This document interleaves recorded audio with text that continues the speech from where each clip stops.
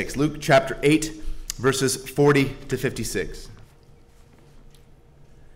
Now when Jesus returned, the crowd welcomed him, for they were all waiting for him. And there came a man named Jairus, who was a ruler of the synagogue, and falling at Jesus' feet, he implored him to come to his house, for he had an only daughter, about 12 years of age, and she was dying. As Jesus went, the people pressed around him. There was a woman who had a discharge of blood for 12 years, and though she had spent all her living on physicians, she could not be healed by anyone. She came up behind him and touched the fringe of his garment, and immediately her discharge of blood ceased. And Jesus said, "Who is it that touched me?" When all denied it, Peter said, "Master, the crowds surround you and are pressing in on you." But Jesus said, "Someone touched me, for I perceive that power has gone out from me." And when the woman saw that she was not hidden, she came trembling and falling down before him, declared in the presence of all the people why she had touched him and how she had been immediately healed. And he said to her, "Daughter, your faith has made you well. Go in peace." While he was still speaking, someone from the ruler's house came and said, "Your daughter is dead. Do not trouble the teacher anymore." But Jesus, on hearing this, answered him, "Do not fear, only believe, and she will be well." And when he came to the house, he allowed no one to enter with him except Peter and John and James, and the father and the mother of the child, and all who were weeping and mourning for her. But he said, "Do not weep, for she is not dead, but sleeping." And they laughed at him, knowing that she was dead. But taking her by the hand, he called, saying, "Child, arise." And her spirit returned, and she got up at once. And he directed that something should be given her to eat. And her parents were amazed, but he charged them to tell no one what had happened. This is the word of our Lord. Please be seated. And let's pray again together.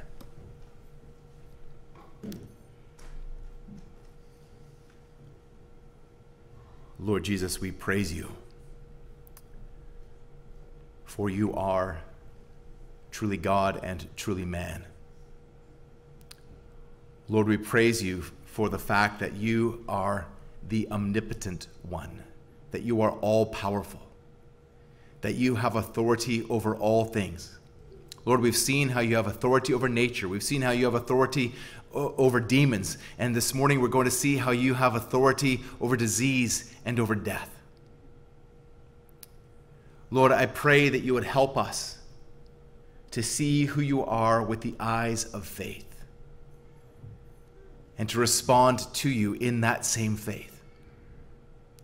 Lord, as we see the various responses of people to you in this passage, how many are not believing,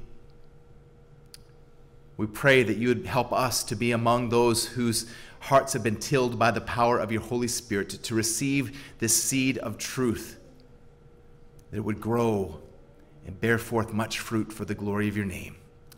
For we ask this in Jesus' name. Amen. John Owen is one of my favorite theologians. He is arguably one of the greatest theologians to ever have written in the English language. Our son Owen, actually John Owen, was born in 2016, 400 years after his namesake. It might surprise you to know that of John Owen's 11 children, only one survived into adulthood, and that she died soon after getting married. John Owen lived through the death of his wife and all 11 of his children. And some with a poorly developed or unbiblical theological understanding would conclude that he must have been a sinful man, or that he lacked faith to have experienced trials of that magnitude. But friends, nothing could be further from the truth. If you've spent any time at all with John Owen in his works or in his biographies, you would heartily agree with my assessment. You cannot read his works on overcoming sin and temptation, for example, and without seeing that he was wholly consumed with zeal for the holiness of God. John Owen has been aptly dubbed the Prince of Puritans, as Matthew Barnett and Michael Haykin contend in their book, Owen on the Christian Life, Living for the Glory of God in Christ, John Owen was a spiritual giant. And they focus on three key reasons. Owen had a big view of God and a passion to see this great God lifted up in worship. In knowing God, Owen knew humanity. In the words of David Clarkson, who spoke at Owen's funeral, it was his great design to promote holiness in the life and exercise of it among you. And three, Owen sought reformation not only in the individual believer, but also in the corporate church. So why then would such a godly man have been besieged by death? It's clear that Owen was not being punished for sin. It's also clear that he was a man of great faith. But I believe that his faith and his piety and his trials were not unrelated. I believe that the trials that John Owen faced went a long way, by the grace of God, in the development of his faith and piety. We see this principle where in James 1, 2-4, as echoed so often in Scripture, count it all joy, my brothers, when you meet trials of various kinds. For you know that the testing of your faith produces steadfastness, and let steadfastness have its full effect, that you may be perfect and complete, lacking in nothing. The man who wrote The Death of Death in the Death of Christ about the extent of the atonement knew whereof he spoke. The Lord works sanctification in the lives of his children through trials. Of that you can rest assured. However, do not for an instant believe that death is a good thing, or that disease that so often causes death is good. They aren't. John Owen also understood that quite clearly. It is a pity, though, that his personal memoirs were destroyed in a fire. It seems that none of his personal writing about his wife and children remain. But John Owen didn't love his wife or his children any less than you and I. They say that the death of a child is one of the greatest pains that a parent can experience. And Owen experienced it 11 times. It's not something you get used to. But when experienced through the eyes of those who do not have faith, these sorts of things destroy people. I've seen it many times.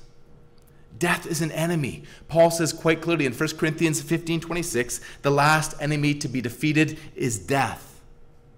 Death is an enemy, and its final defeat awaits the return of our Lord and Savior Jesus Christ. But even in his first incarnation, Jesus Christ dealt a death blow to death. Death has power over us through the fall. Mankind is under the curse of death. We are all born under the sentence of death. From the moment of birth, you were dying. And if the Lord tarries, death will take us all. But Jesus came to overcome the curse and the effects of the fall. Jesus is fighting against the forces that fight against us. In this passage, Jesus demonstrates his authority over disease and his authority over death. Not only does Jesus have complete power over nature and complete power over demons, but he also has complete power over disease and over death. Jesus is continuing to reveal who he is. In preparation for the coming question in Luke 9:20, who do you say that I am? Our passage this morning, Jesus will heal two people, a lady with an issue of blood and a young girl who has died. And the narratives of both beneficiaries of Jesus' healing are interlaced, though as far as we know, these two women never meet. But embedded within the narrative miracle of the resurrection of the young girl is the healing of the woman. And all three synoptic gospels present it in this way, in this order of events. It's in Matthew 9:18-26 and Mark 5:21-43, as well as in our passage this morning. And again, Mark provides more detail and Matthew a more abbreviated version. These two miracles share many elements, crowds who respond strongly to Jesus. Two females, a woman and a little girl. 12 years, uncleanness, physical touch, fear, and secret faith. This passage is a roller coaster of emotion as the main characters deal with chronic and acute illness, and those around them also respond to Jesus. Jesus can be trusted in the direst circumstances of life. But who will trust in Jesus? Who in this passage is going to trust in Jesus? In the people's responses, we see a further illustration of the parable of the sower. As many reject Jesus and the word out of hand. So this morning we're going to see Jesus' authority over disease and over death, and we'll see faith as the only proper response to who Jesus is. There are three main scenes in this passage. First of all, in verses 40 to 42, Jairus goes to Jesus. And then in verses 43 to 48, the woman goes to Jesus. And then in verses 49 to 56, Jesus goes to the young girl. So first of all, in verses 40 to 42, Jairus goes to Jesus. Jesus and the disciples have departed Gentile territory on the eastern side of the Sea of Galilee and returned to Israel. Mentioned last week that Jesus did not go outside of Israel again during his first incarnation, and I was actually wrong. I read just yesterday in Matthew 15 that Jesus went to Tyre and Sidon on the coast of the Mediterranean, just north of Israel.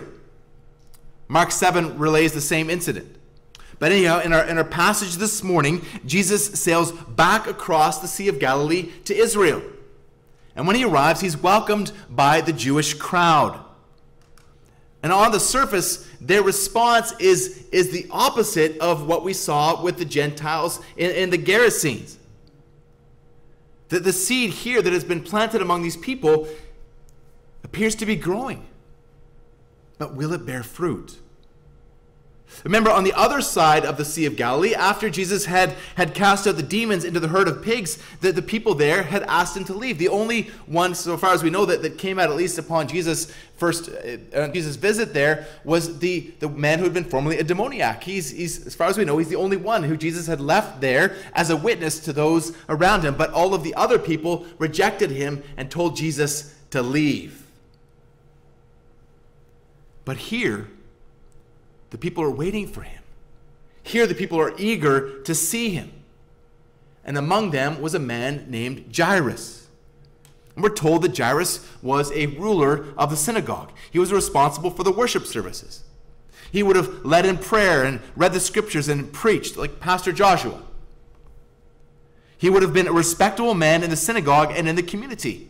Again, he provides a stark contrast from what we've just seen, where Jesus has come back from a region full of unclean people, from a man possessed by unclean spirits, from the unclean pigs into which they went. And we'll see in a moment, Jesus is about to meet another unclean person. But here Jairus is presented as an upstanding man and very different. We often see that those in the rulers of the synagogue often reject Jesus and reject the gospel, but this man has faith. So before this unclean person comes to Jesus, Jairus comes to see Jesus and falls at his feet. Again, we think back to the last passage where the demoniac fell at Jesus' feet and implored Jesus, but for very different reasons. Jairus implores Jesus to come to his house because his 12-year-old daughter, his only daughter, lays dying. Now, in the first century, in the ancient Near East, a 12-year-old girl would have been approaching the age of betrothal and of marriage. She was entering what would have been considered the prime of her life. But it seems that her life is about to end. Just put yourself in the shoes of Jairus for a moment. Consider what it would be like to watch as life ebbs from your precious child. It's an experience that John Owen knew intimately. But for Jairus, there was hope that his daughter could be healed. Jairus sought Jesus. Only Jesus could help. Only Jesus could save his daughter. Jairus had faith in Jesus. We aren't told directly, but Jesus obviously agrees to go with him. And as they begin to make their way to Jairus' house, the going is slow. The crowds of people are pressing around Jesus, all of them eager to get close to him. The same word translated pressed here is used to describe the seed that is choked out by thorns in the parable of the sower. From a human perspective, it appears as though Jesus' opportunity to minister to this family is being choked out by the crowds. Imagine Jairus' tension. Minutes would have felt like hours as they moved their way slowly through the crowd. Do you ever feel like people are getting in the way of what you feel you need to do? It's even possible to feel that way in ministry when you're ministering to others. There's someone you're trying to help and other people get in the way. You know, when you're talking to somebody after the service and you see somebody who you know needs ministry across, and the other person just is oblivious to that. Or times when you're busy helping people with other things, but you know that there's needs that you have. Maybe you've experienced that. Sometimes it's a lack of sensitivity on the part of the person, and sometimes it's okay to tell them, like, I'm sorry, I just don't have time to deal with this right now. But be careful not to get annoyed because people are not working according to your schedule.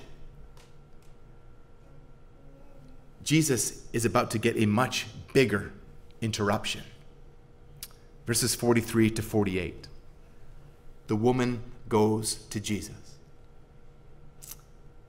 Now Jesus' mission to help Jairus' daughter is about to be interrupted, truly interrupted. It is interrupted, but the two miracles are interconnected. In verse 43, there was a woman who had a discharge of blood for 12 years. And though she had spent all her living on physicians, she could not be healed by anyone. Her situation was bleak indeed. Instead of having a monthly cycle, the bleeding did not stop. And who knows the physical discomfort that she faced on a daily basis. It was highly unlikely that she would be able to marry, let alone to be able to have children.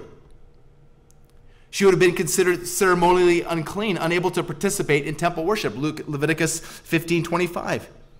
She would have been isolated because anyone who touched her would have been ceremonially unclean as well, Leviticus 15:27. So in that culture, she was very much an outsider. The people that Luke often shows Jesus ministering to. There are parallels here between her and the Gadarene demoniac. She was cut off from society. She had spent all of her money on physicians, none of whom were able to help her. Mark 5:25 tells us that she was suffered much under the hands of the physicians. She had suffered with this ailment for 12 years, the whole lifespan of Jairus' daughter. And Luke, himself a doctor, would have had very clear professional interest in these things. And obviously personal interest as well as a Christian, especially as a Christian. All of this adds to the tension. What's going to happen next? What's Jesus going to do? Is Jesus going to stop and help this woman and let his ministry to the daughter of Jairus be curtailed? Well, Jesus has not turned anyone away thus far.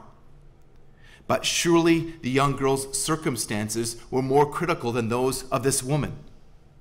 Under the Canadian triage and acuity scale, the young girl would have been at the highest, a level 1, whereas this woman would have been at the lowest, a level 5. But Jesus doesn't treat things according to the Canadian triage and acuity scale. The woman comes up behind Jesus and touches him. She reaches out and touches the fringe of his garment, the tassel on the end of his garment that hung down his back. This woman has faith, but it's secret faith. Now, for obvious reasons, she didn't want anyone to know what she was doing. This is a very private issue. And for her to touch someone would have made them ceremonially unclean, but not Jesus. as she touched him, immediately the issue of blood ceased. Now, Luke describes this in terms reminiscent of a medical professional. The bleeding stopped. She was healed. But she was also now ceremonially clean. 12 years of suffering, of isolation, of uncleanness were overturned in one touch. All the physicians had tried for 12 years, but no one could heal her. But now in one moment, in one simple act of faith, she was healed. Now we're going to see these sorts of miracles in the book of Acts. In Acts 5, 15 and 16, where we see that people are brought out so that Peter's shadow can fall on them and so that they're healed. Or in Acts 19, 11, and 12, where handkerchiefs that Paul has touched are brought to the sick and they are healed. But now Jesus stops and asks, who was it that touched me? Everyone denied it, even though they'd all touched him. We're going to see more of Peter's brashness here in verse 45 as he charges ahead with the answer. He starts out right, calling Jesus Master. Only Luke uses this word in the New Testament. It means one who is set over everything to care for it. Peter understands that much. Peter's showing respect and acknowledging Jesus' authority. But he continues, Master, the crowds surround you and are pressing in on you. Captain Obvious is missing the point. Does the omniscient God need a reminder? Peter obviously does not understand yet who Jesus is. But it's not just Jesus. Mark 5:31 says that the disciples questioned him. None of them yet understood who Jesus is. But as he so often does, Jesus patiently explains. In verse 45, someone touched me, for I perceive that power has gone out from me. Now, could power have gone out from Jesus apart from Jesus' will, and so that he didn't know where the power went? Obviously not. The power of Jesus is not like some magical power. Or Jesus is not like a charged battery that discharges itself when touched, as one commentator foolishly asserts. Rather, Jesus wields the power of God. Jesus possesses infinite power. Darrell Bock explains that Jesus is more than a vessel through whom God works. He is the possessor of power and has unique authority. Jesus knew full well what he did and to whom. And Jesus is doing a lot more here than merely healing the woman. He's bringing the situation to light. Jesus would not let her leave without talking to her. And now comes her real test of faith in verse 47. The woman sees that she is not hidden, and she comes trembling and falls down before Jesus. Yet another person falling down at Jesus' feet, but again for different reasons. Again, this is not worship, but she is showing deference, and she is asking for mercy. Her identity is revealed, and she is afraid. She's going to have to confess all before all. But the woman is not concerned about the crowds. She is concerned about Jesus. And she tells everyone why she's touched Jesus and declares that she has been instantly healed. It's all on the table. She is glorifying God, proclaiming Jesus' compassion, proclaiming his willingness and his ability to heal. Now, although the miracle was done privately, Jesus' power is on display. But it's not just the situation that Jesus wants to bring to light. It's the woman. He wants to bring the woman to light. He says to her in verse 48, "Daughter, your faith has made you well. Go in peace." With this woman's cure widely revealed, she would have been restored into the religious and the social community, but Jesus wants to do more. Jesus wants to restore into his community. Jesus addresses her tenderly as daughter.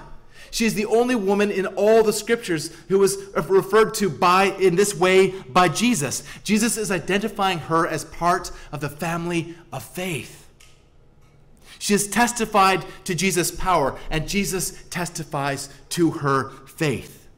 In faith, she believed Jesus could deliver her. She has faith. But it's not that she has enough faith for Jesus to heal her. Simple faith. Any faith is enough. Jesus does not say that her faith has made her well. See, Jesus does not just say that her faith has made her well, but he says something even more profound. He says to her, "Go in peace." Now, when Jesus refers to peace here, he's not speaking of a subjective, emotional, internal response. This refers to the peace that she now has with God. She hasn't just been healed. She's been saved. Imagine being cut off from worship and cut off from society for 12 years.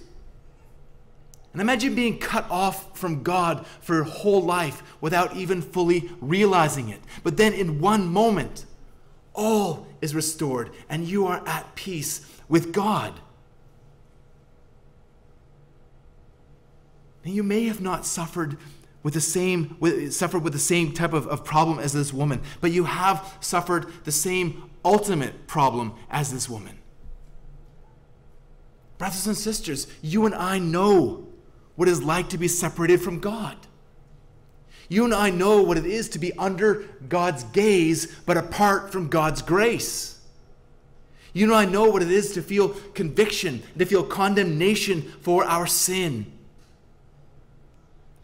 But you and I also know what it was like when God's grace came rushing in. You and I know how God's grace overcame our shame. You and I know how God's grace restored us, not just to society, but to Him. And like the woman, declare in the presence of all what Jesus has done for you. But maybe you're here this morning as one who is still under God's gaze, but apart from God's grace. Maybe even now you are exposed before Jesus. Respond in repentance and faith. And God's grace will overcome your shame, and you also will be welcomed into His companionship. Now, we aren't told about Jairus here directly, but his life is bound up in the same story, isn't it? The lives are laced together. How different is that woman's faith from the faith of Jairus? Jairus had come to Jesus openly and boldly, but the woman is coming to Jesus secretly, timidly. But friends, true faith in Jesus is true faith. We don't have faith in faith. Faith's power is in its object. Faith's power is in Jesus, because the power belongs to Jesus. But though her disease was cured, this woman had a bigger problem. Again, one that she would not have been fully aware of. We're not told that Jairus, we're not told what Jairus' response is, but obviously Jairus would have wanted Jesus to hurry along, to get home. But remember the centurion and his servant. Jesus had healed the centurion's servant from a distance. Jesus did not even need to go to Jairus' house to heal his daughter, but Jesus knew exactly what he was going to do and when. This appointment with this woman in the middle of the crowd was every bit as much a divine appointment as the one that Jesus was about to have with this sick little girl. And this appointment that Jesus had with this woman was every bit as much a divine appointment as when he had sailed across the Sea of Galilee to go and deliver the Gerasene demoniac. This woman was an object of God's sovereign grace. And Jairus' response to this conversation, we're not told Jairus' response to this conversation, but he's there listening to the whole thing. He hears it all. Now, Jairus didn't have a watch, but I'm sure that the tension grew in his heart and his mind with every moment that Jesus was delayed.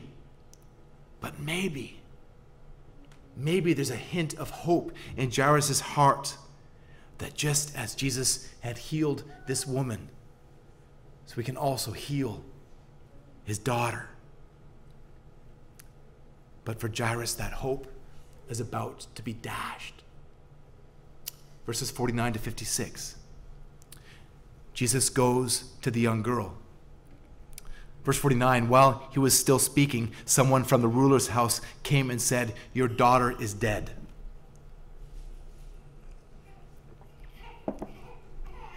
Your child is dead.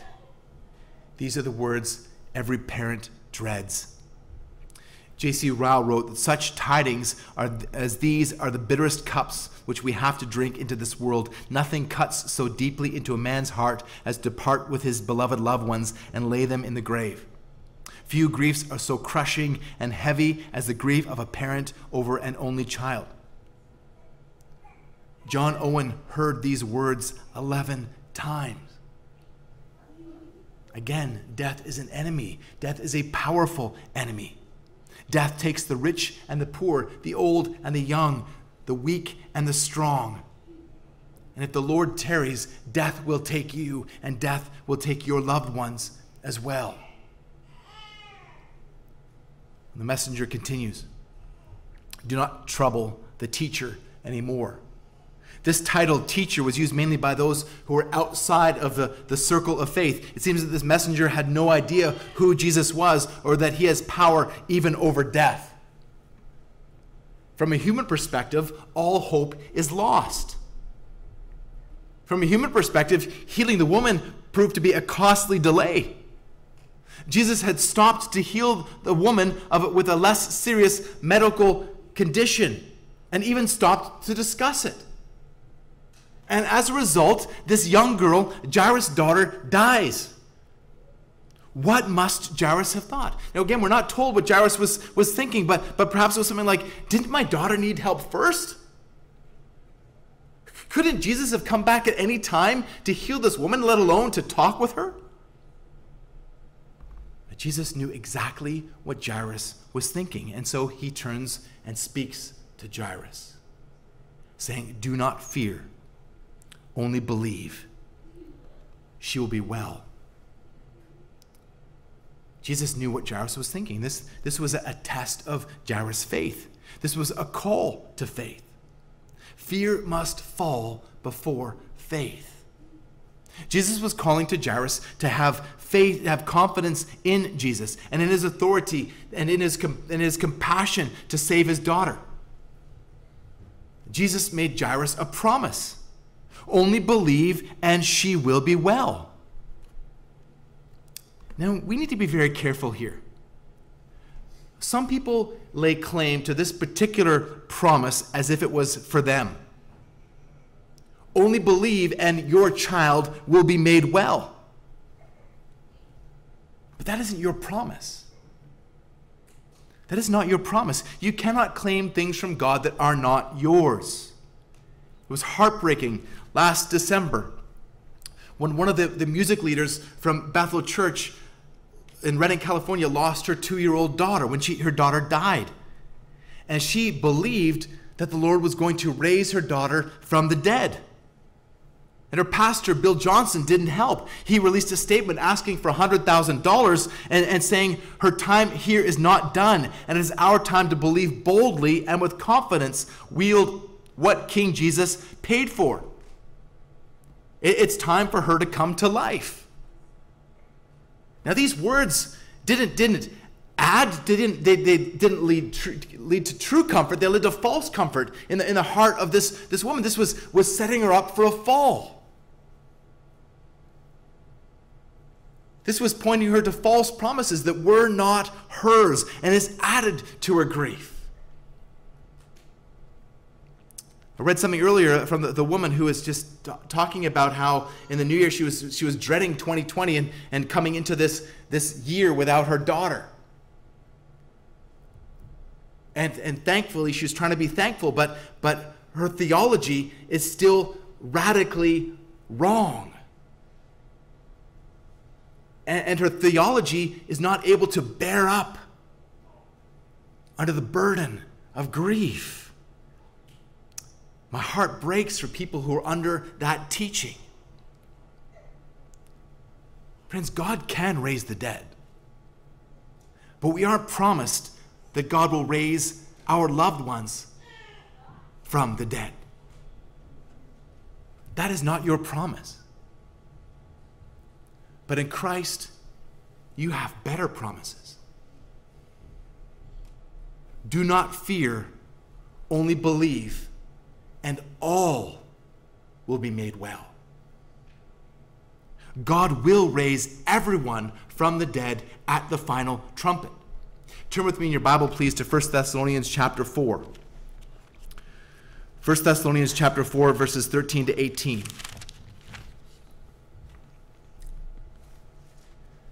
But we do not want you to be uninformed, brothers, about those who are asleep, that you may not grieve as others do have no hope. For since we believe that Jesus died and rose again, even so, through Jesus, God will bring with him those who have fallen asleep.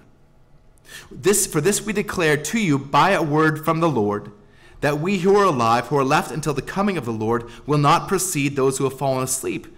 For the Lord himself will descend from heaven with a cry of command, with the voice of an archangel, and with the sound of the trumpet of God, and the dead in Christ will rise first. Then we who are alive, who are left, will be caught up together with them in the clouds to meet the Lord in the air. And so we will always be with the Lord. Therefore, encourage one another with these words. Do not encourage others with words of false promise. Encourage one another with the promises of God. Encourage one another with these words. Question 1 of the Heidelberg Catechism asks, what is your only comfort in life and death? Listen to this response, that I am not my own, but belong body and soul, both in life and in death, to my faithful Savior Jesus Christ. For he has fully paid for all my sins with his precious blood. He has set me free from all the power of the devil. He also preserves me in such a way that without the will of my heavenly Father, not a hair can fall from my head. Indeed, all things must work together for my salvation. Therefore, by his Holy Spirit, he also assures me of eternal life and makes me heartily willing and ready from now on to live for him. Many of us have been praying over this past week and a half for Anastasia when we got word that she is unwell, that there's something seriously wrong with her, that she is jaundiced, that there's a problem with the function of her liver. We've cried out to the Lord for Anastasia and for comfort for the Shanes. But their response, in light of what is taking place, is guided by the Word of God. Their theology has a very real and practical impact in how they walk through this trial. They are trusting, ultimately, not in some promise that does not belong to them, but they are trusting in the real and true promises of God that are theirs in Christ Jesus.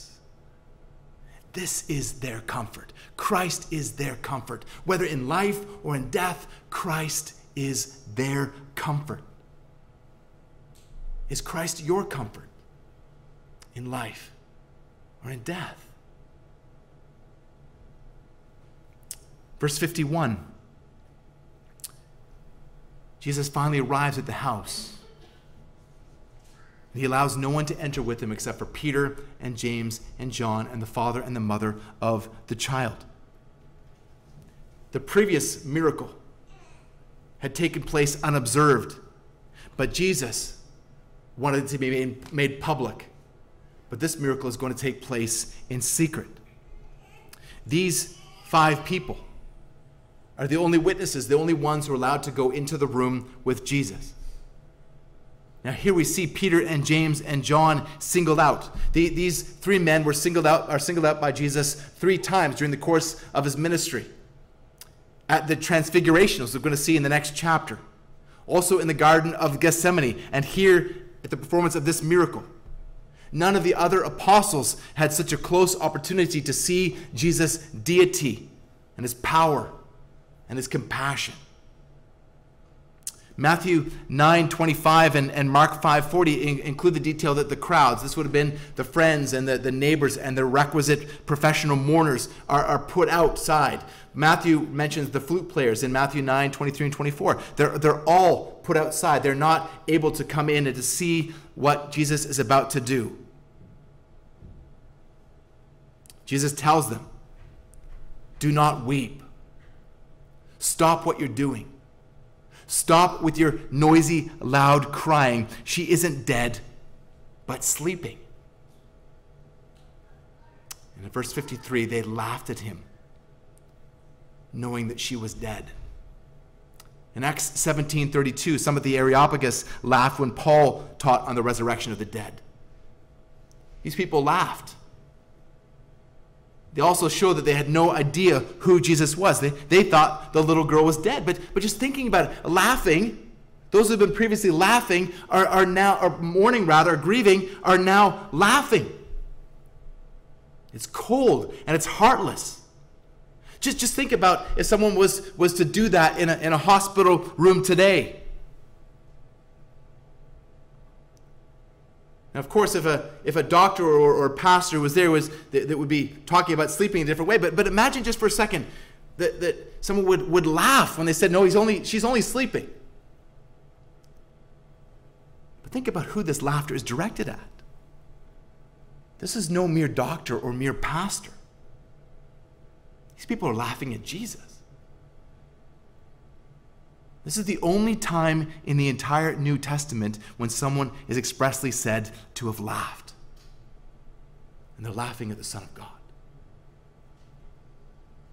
Again, we see a parallel to the response of the people, to those who responded to Jesus after the exorcism of the Gerasene demoniac. This is a rejection of Jesus. But when Jesus uses the term here, death, he's thinking about it from his own perspective, where this is temporary. This is very temporary for this girl. We just looked at that in 1 Thessalonians chapter 4, where even for our loved ones who are dead, they're being referred to as only sleeping. This is the state where the dead await the glorification of their bodies and the resurrection. This is so we as believers wait for those who are sleeping, that Christians will rise and have glorified bodies and with us worship Jesus. But the unbelievers are also sleeping, though we're not talking about the theology of soul sleep here. There's a sense in which they're under conscious torment, waiting for the judgment of God. But for those who trust in God, death is not the end. There is hope. Death is an enemy, but we need not fear physical death, nor do we need to fear the second death, because Jesus Christ has defeated death for us. Death has truly died through the death of our Lord and Savior. But in verse 54, taking her by the hand, he called, saying, "Child, arise." Jesus calls out like he does with Lazarus, like he does with the son of the widow of Nain. Now again, the dead can't obey apart from God's sovereign authority over death. But think about, again, this idea of being ceremonially unclean. Jesus had just touched a dead girl, and Jesus would have been ceremonially unclean. He would not have been able to participate in temple worship. But once again, for Jesus, this is not a problem, because when he touches her, she's no longer dead. Mark uses the Aramaic words that the girl's mother would have used in calling her that morning, Talitha Kumi. But Luke translates these words for us as he normally does, writing as a Gentile to Greeks. But here we see the almighty power which our Lord possesses over death. At his all-powerful voice, the little girl is raised from the dead. Now, once again, Jesus did not have to use words. He did that to publicly, at least, well, in this small circle, to demonstrate his power. He's revealing his power. And Luke includes 3 details to emphasize the girl's resurrection from the dead. Her spirit returned to her body. Now, your spirit, which is also referred to as your soul, is the essence of you. It's the eternal, immaterial part of you that you will leave. So as you leave your body in death, your soul or your spirit continues. And then your spirit or soul will be unified with a glorified body one day. So the girl's spirit returns to her body. Second, her life was restored. And she got up at Jesus' command. Mark says that she started walking around. And third, Jesus tells them to give her something to eat. This reveals that she is truly alive. Jesus is going to demonstrate his own bodily resurrection after his crucifixion is the same way as he enjoys a meal of bread and fish on the beach with his disciples. And Jesus is also showing compassion. He's showing compassion for her physical needs. The theologian Godet says that Jesus acts like a physician who has just felt the pulse of his patient and gives instructions respecting her diet for the day. Now again, as a doctor, this is something that Luke would personally resonate with. Just think about this for a second. If Jesus had not brought this little girl back to life, would he have been any less loving? If Jesus had not brought this little girl back to life, would he have been any less holy or any less God? Now, one day, Jesus will bring all the dead to life. But as this woman, as this little girl is raised from the dead, we're not really told what happens to her after that. We're not really told whether she was saved. But we do see the response from her parents in verse 56. They were amazed. They were shocked. We often see this as a response to the miracles of Jesus. It's understandable that they were amazed. This is something that even objectively, even if it's somebody out there that you witness this, but this is where their own daughter. Can't even imagine the emotions that would have begun to flood into their hearts as their faith became sight. Well, last week, the passage ended with the command of Jesus to tell, for the Gadarene demoniac, or the Gerasene demoniac, to tell everyone. But this time, back at Israel, he says, tell no one. The end of the verse, he charged them to tell no one what had happened. The raising of the widow's son in chapter 7, verses 11 to 17 was very public, as was the exorcism of the Gerasene demoniac. But in this passage, this is very private. They're told to keep it secret. We talked last week about the messianic secret as outside of in Gentile country, there was no concern that it was going to be a public fervor around Jesus, and they were going to follow him, looking to have him get rid of the Romans. But here now, back in Israel, as the crowds have grown, there's concern that people will try to come and to make Jesus forcibly become king. And remember, he has a mission. He is the king, but his mission leads to the cross. Jesus does not want crowds who are going to follow him simply on the basis of his miracles. This also reveals the emphasis of his ministry and also the timing of his ministry. Jesus could have gone into the cemetery and raised everyone who was there. But he didn't. One day, he will. So we've seen here, in this account, we see Jesus' power. We see the importance of faith. We see the patience of one who is called to trust in God. And we see that God is going to do God's work in God's time. We see that Jesus' power reveals who he is, that we are called to trust him, that he is faithful to his promises. As we think about Jesus' power over disease and over death, we realize that is very likely going to look very different in our day than it did during his incarnation. That Jesus performed these miracles in order to reveal who he is. We know who he is. We do not need these miracles in order to believe. The power of the Holy Spirit at work in our hearts helps us to believe. But it's that we have greater promises than that God will raise our physical children from sickness or raise our loved ones from disease and death. We have the promise that only believe and all will be well. We have the promise that one day Jesus is going to return. We have the promise that one day Jesus is going to raise everyone from the dead. Those who have faith in him, he's going to raise them to eternal life. And those who have rejected Jesus, he's going to raise them to eternal suffering in hell.